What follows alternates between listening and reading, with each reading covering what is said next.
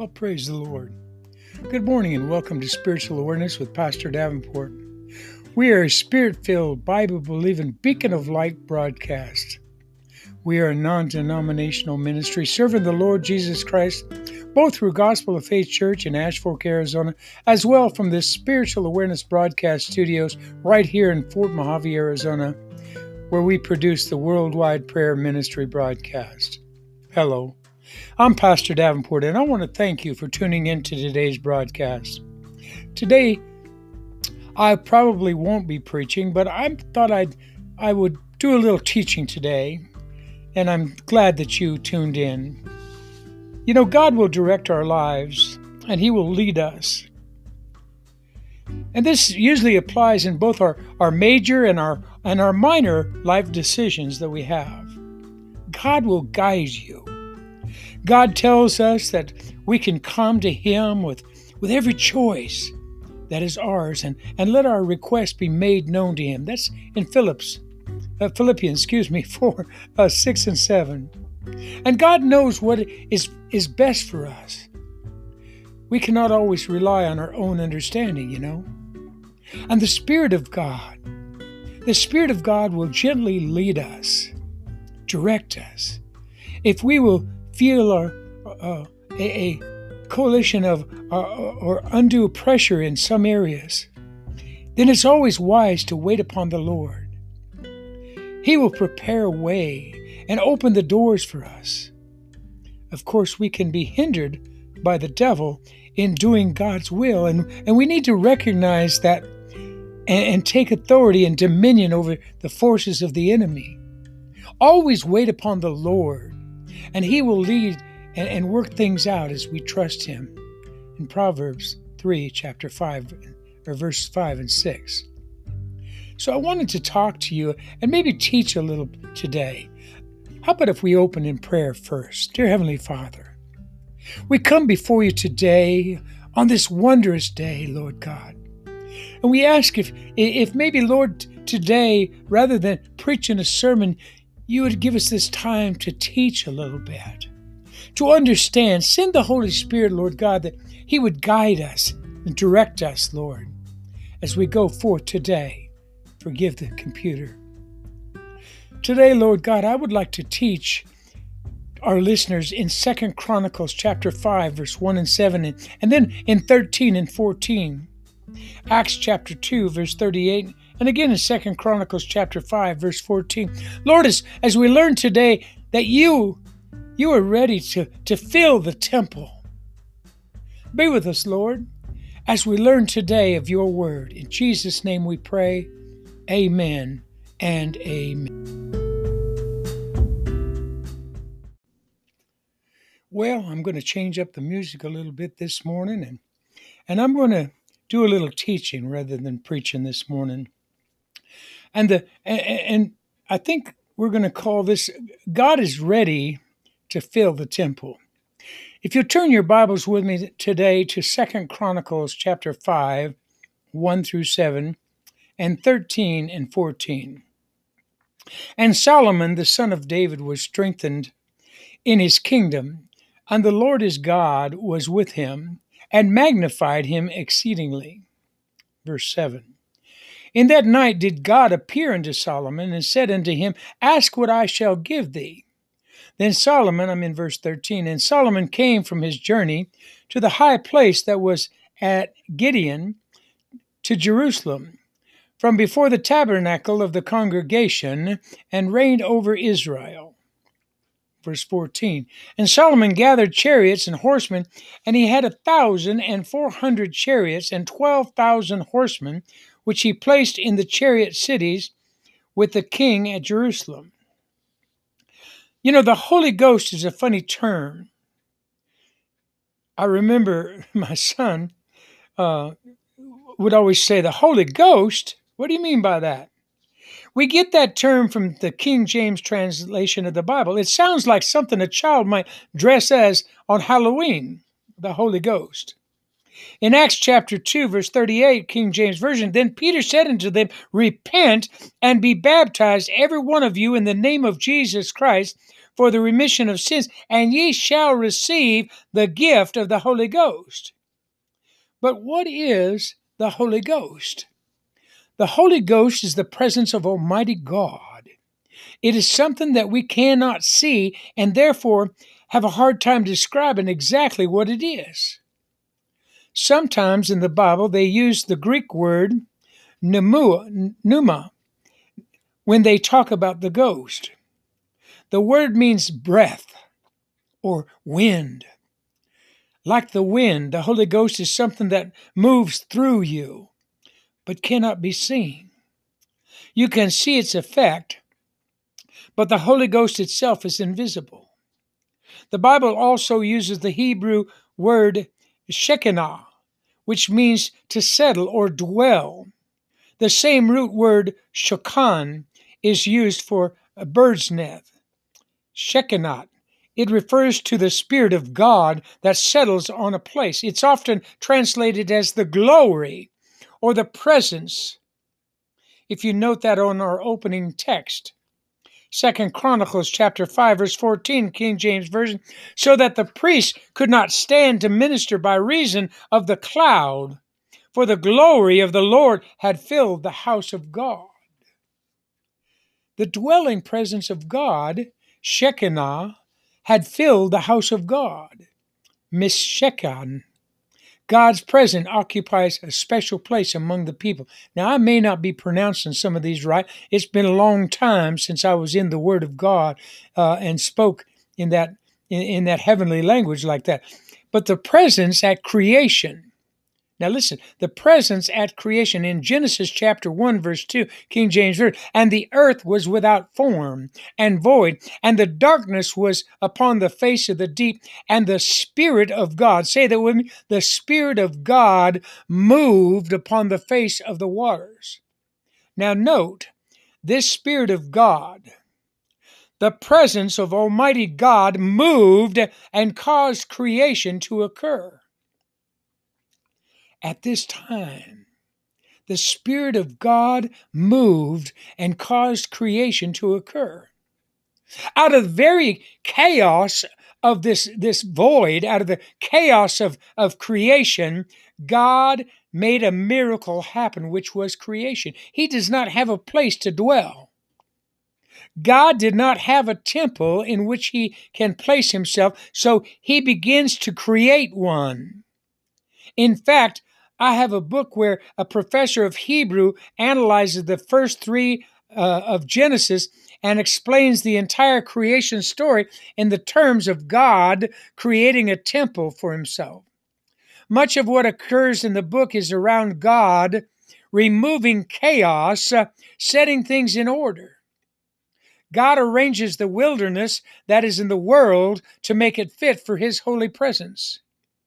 And that is why it is not surprising when we find God walking in the Garden of Eden in Genesis 3 and 8. God is walking in the garden because he had made a garden specifically to serve as a holy place where he could dwell. Hallelujah. But that was not good enough for God. Are you listening? That was not good enough for God. He had to have a presence in the wilderness. In Exodus chapter 3, Moses is in the wilderness when he sees a burning bush. And although the Bible never says so, it is generally assumed by biblical theologians that the burning that Moses saw was a divine presence of Almighty God, the Shekinah, I'll repeat it, the Shekinah that had settled on this bush and spoke to Moses. Later, that fire of God would be a pillar of fire that led the Israelites through the desert. In Exodus 13, verse 21, and the Lord went before them by day in a pillar of a cloud to lead them the way, and by night in a pillar of fire to give them light to go by day and night. But later they came to Mount Sinai where God spoke to Moses. God's presence rested there upon that mountain. God's presence, his holy presence, rested there upon that mountain. Exodus 19, verse 18, King James Version. The Mount Sinai was altogether on a smoke, because the Lord descended upon it in fire, and smoke thereof ascended as the smoke of a furnace, and the whole mountain quaked greatly, it says. But that was not good enough for God. Here on the mountain, God gave Moses plans for a better place to live. God wanted to be back among his people. He wanted a home. He wanted a dwelling place. So his holy presence would be in that tabernacle. So God, continuing, so God told Moses, I want you to make a tabernacle, Meshechanah, in which God could dwell amongst his people. So I want to say it again. So God told Moses to make a tabernacle, a Meshechanah, a tabernacle in which God could dwell with his people. And when Moses finished the tabernacle, God moves from being a pillar and a cloud to dwelling within the tabernacle, within the Meshechanah. Exodus 40, 34, 38, King James Version, verse 34. Then a cloud covered the tent of the congregation, and the glory of the Lord filled the tabernacle. Verse 35. And Moses was not able to enter into the tent of the congregation, because the cloud abode thereon, and the glory of the Lord filled the tabernacle. The Meshechan. 36. And when the cloud was taken up from over the tabernacle, the children of Israel went onward in all their journeys. Verse 37. But if the cloud were not taken up, when they journeyed, not till the day that it was taken up. Verse 38. For the cloud of the Lord was upon the tabernacle by day, and the fire was on it by night, in the sight of all the house of Israel throughout all their journeys. I want you to take note how God stays in the presence of his people. Just like he wanted to walk with Adam and Eve in the garden, he is trying to walk in the presence of his people again. He has Moses build a temple where his dwelling presence, his Shekinah, could be among the people. Note how the word Shekinah is once again translated as the glory of the Lord. His Shekinah fills the Meshekah. His glory dwells in the tabernacle, and the tabernacle dwells among the people. But that is still not good enough for God. That's not good enough for God. He wants his presence in praise. He wants his presence in praise. This Shekinah is mentioned as the presence that influenced David to write the Psalms. When David played the Psalms, the presence of God would come down to the earth.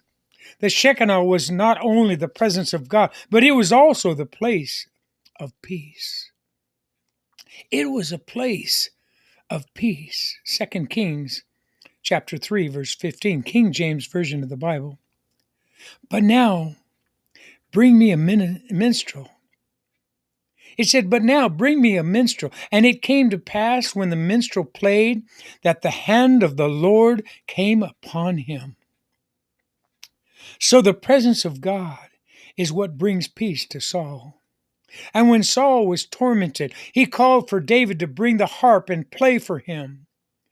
And when David played praises to God, the dwelling presence of God would come down and be there in the room, and Saul would feel calm. And the evil spirits that had tormented him were forced out of the room. And just as God's holy presence filled the temple, so it is that his presence filled the room when David played. In the book of Psalms 22, verse 3, King James Version, but thou art holy, O thou that inhabits the praises of Israel. It is no surprise that we bring our praises to God as the first thing every service. We open with song because God is in the songs. God is dwells in our praises, in our worship. If you want to speak to God, you need to bring him close to you. You need him to come to you. You bring God close by giving him praise. You sing a song of worship and praise.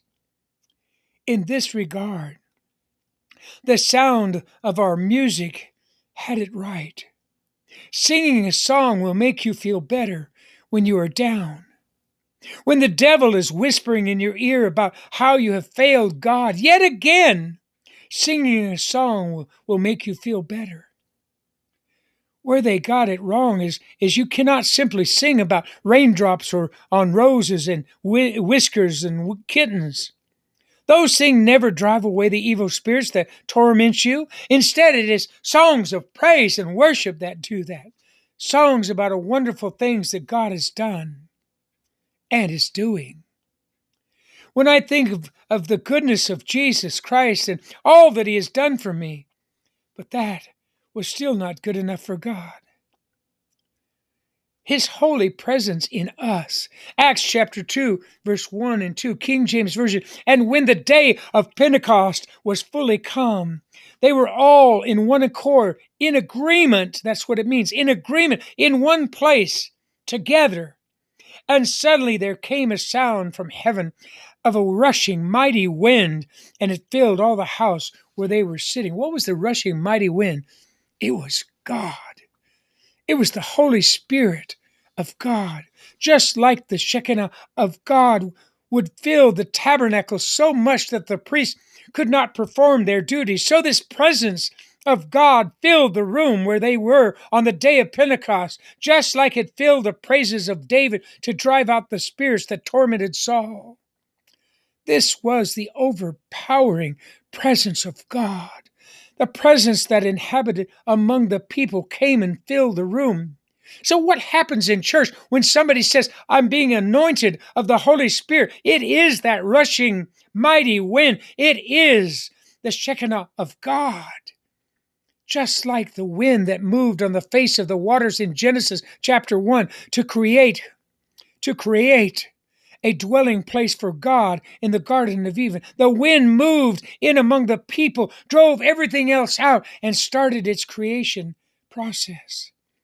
Acts chapter 2, verse 3, and there appeared unto them cloven tongues like as of fire, and it sat upon each of them. It does not say that it was a fire. It says it was like fire, a fire that rested upon the people, but did not burn them, just like the fire that rested upon the bush in the desert. But it did not burn it up. That fire was the presence of Almighty God that spoke to Moses. This fire was the presence of God resting on each and every person there. Acts chapter 2, verse 4, and they were all filled with the Holy Ghost. Hallelujah. What does that mean? They were filled with the presence of Almighty God, and they began to speak with other tongues as the Spirit gave them utterance. God was not satisfied with filling a room where the people were. He was not satisfied with resting on the people. He wanted to make his home inside their hearts, inside their souls.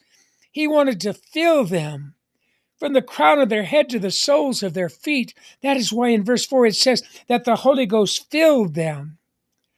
The Shekinah, the Spirit of God that dwells among the people in the temple, made his home inside the people. Hallelujah. So, this Pneuma, this Shekinah, the present, the glory, the Holy Ghost, tried living in a Garden of Eden, but that was not good enough for him. He tried living in a tent near the people, but that was not good enough. He tried living in their praise, but that was not good enough. So he put his presence inside the very hearts and souls of his people. And that, my friend, that, my partners, my prayer partners, my prayer warriors, that is finally good enough for God. He wants to be inside your heart and inside your soul. Glory to God. Luke chapter 4, verse 1. And Jesus, being full of the Holy Ghost, returned from Jordan and was led by the Spirit into the wilderness. I could not find any references to the Holy Ghost living inside a human being before Jesus. I found that David was influenced by the Holy Spirit in Mark chapter 12, verse 36. And I see that the glory of the Lord shone, round about the angels when they announced the birth of Jesus in Luke chapter 2, verse 9. I even see that Mary conceived because of the Holy Ghost, Matthew chapter 1, verse 18. But never do I see that the Holy Ghost was inside someone until the Bible says that it filled Jesus. You know, we often talk about Jesus being one who conquered death, hell, and the grave, but we do not talk much about one who opened our hearts to the abiding presence of God. Before Jesus, the Holy Ghost could not live inside someone's heart. It is only after Jesus that there is a way for the Holy Ghost and abiding presence of God to fill someone just like he used to fill the temple. Being filled with the Holy Ghost, our God is a jealous God. The first of the 10 commandments is in Exodus chapter 20, verse 3. Thou shalt have no other gods before me. That's what it says.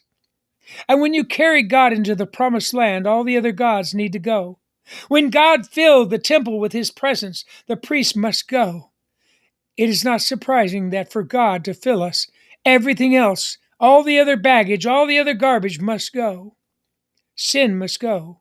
We must commit true repentance. We need to realize that we are sinning against God and turn from those ways towards him. We must ask him to forgive us for what we have done. We need to remove from ourselves all the things that put God behind anything else. We must make God first and foremost in our lives. We need to be cleansed. When we have promised God that we will live for him first, we need to be washed in the waters of baptism in Jesus' name. And those waters will clean us and empty out all the things that take us up space in our souls. God is too big to be crowded by the broken scraps that sin has left behind. We need to be clean enough for a perfectly clean God to dwell within us.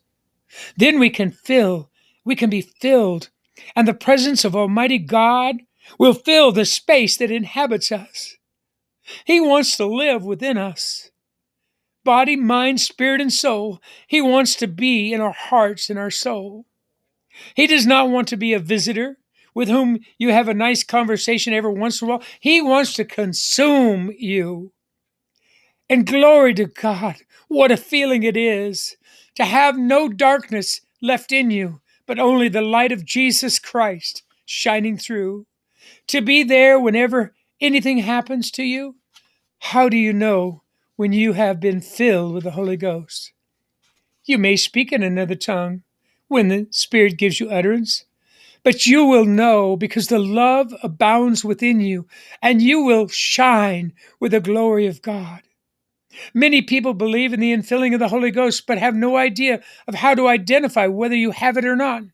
The Catholic Church, for example, believes in the filled with the Holy Ghost. They call it confirmation, and it is when the Holy Ghost enters the believer to give them strength to withstand the cross.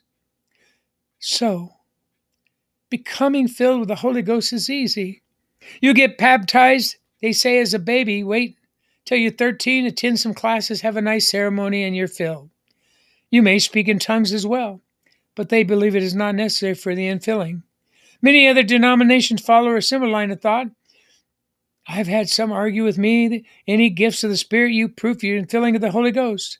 In 1 Corinthians chapter 12, verse 8 and 10, for to one is given the Spirit of the word of wisdom, to another the word of knowledge, by the same Spirit, to another faith by some Spirit, another gifts of healing by the same Spirit, to another the working of miracles, to another prophecy, to another discerning of spirits, to another divers kinds of tongues, to another the interpretation of some. I've had people argue with me that the Scripture means that anyone who shows any of these gifts is filled with the Holy Ghost. So where we use the phrase filled with the Holy Ghost with the evidence of speaking in tongues, they would consider it equally valid to say filled with the Holy Ghost with the evidence of working miracles. Sounds good, huh? The trouble is that you cannot find any evidence of that in the Bible. In fact, you can only find evidence where the evidence is in filling with the Holy Ghost was through speaking in tongues. I left the Pentecostal belief because I didn't believe that you had to speak in tongues just to be filled with the Holy Spirit.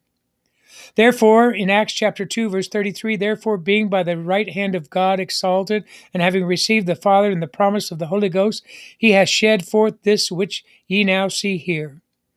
Peter uses the speaking in tongues as the evidence that the people were filled by the Holy Ghost. He tells the people they can see and hear that the evidence as well. There is no hidden evidence. There is no faith that you can see or hear, no discerning of the Spirit that you can see and hear. The evidence is something you and everyone around you can see and hear. People can talk you out of many things, but they cannot talk you out of something you experience.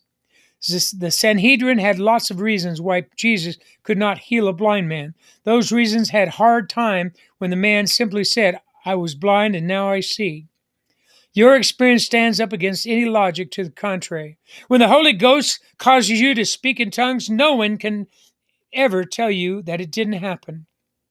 Who, when they came out, prayed for them, and they might receive the Holy Ghost. For as yet was fallen upon none of them. Only they were baptized in the name of the Lord Jesus Christ. They laid their hands on them, and they received the Holy Ghost. And when Simon saw, through laying hands, the apostle hands on the Holy Ghost was given, and he offered them money. Notice the apostles knew that Samaritans had not received the Holy Ghost. Notice also that the man Simon knew at exact moment that they did receive it. Receiving the Holy Ghost was not a hidden thing. It was public. It was open. It was obvious. The apostle knew that the Holy Ghost looked like in Acts chapter 2, 10, 19. It always proven by speaking in the other tongues. That is why he knew that the Samaritans did not have it in chapter 8. The Lord is ready to fill the temple. The entire Bible is one thing and one thing only. It is a story of God's relationship with mankind. It begins in Genesis with God building for himself a tabernacle in the form of the Garden of Eden, where he came commune with mankind. It proceeds to the story of Abraham, Isaac, Jacob, and Promised Land, where God makes a tent where he can dwell. Then it goes on to David, Moses, and later Zerubbabel, where the tent becomes the temple. All of those were incomplete, a poor substitute. The Lord has made a way for his perfect tabernacle, his perfect dwelling place. He has made a way that he can come dwell in your heart.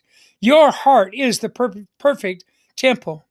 The glory of God, the Shekinah, the presence of God that dwells, wants to make his dwelling place inside of you, in your heart and in your soul. Will you let him in? I ask you today, will you let him in? You will know when he has made himself at home. Your heart will be the peace, and that your tongue will speak in a language you may not understand. Your very heart will make its own praises so that God can dwell within them. Your mind will not know what those praises mean, but your heart will know, and your heart will be filled with the presence of Almighty God.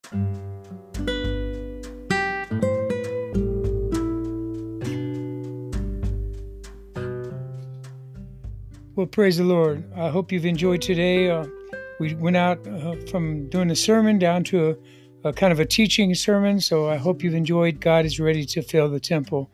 So I'm going to sign off here and let Judy take over. And like I said, I hope you've enjoyed today's teaching sermon versus a preaching sermon. So right now, here's Judy Little to give you a little message. Well, praise God. Judy here, board member of Gospel of Faith Church and the Spiritual Awareness broadcast. I hope you enjoyed today's Bible lesson. God's ready to fill the temple. Pastor Davenport thought he'd change things up a bit. Wouldn't it have been easier to have followed along with a spiritual awareness wide margin reference book? I know I had no problem at all keeping up with my new reference Bible. They come in both a hardcover or invitation black leather cover. Our web designer just placed a new page on the website at www.spiritualawareness.net/donate. This will bring up our t-shirts that are offered for a donation, along with a new offering of the special King James large print wide margin Bible with tabs for easy reference, marking each book. It is engraved with spiritual awareness in silver on the front cover. This remarkable Bible is offered for a donation of $100 or more. This will keep us on the air. If you are listening on another venue like Spotify, Apple, you will have to go to the website spiritualawareness.net/donate. To email us, the email is at www.spiritualawareness777@gmail.com. Give us your name and address once you've donated by pushing Donate Now. We will send out your new Bible. Due to coronavirus 19, it will take about 2 to 3 weeks to deliver. And remember, Pastor Davenport will be preaching at Gospel of Faith Church every other Sunday. Now, until next week, may the Lord bless you, keep you, make his face shine upon you until he brings us all back again. Please stay safe and God bless.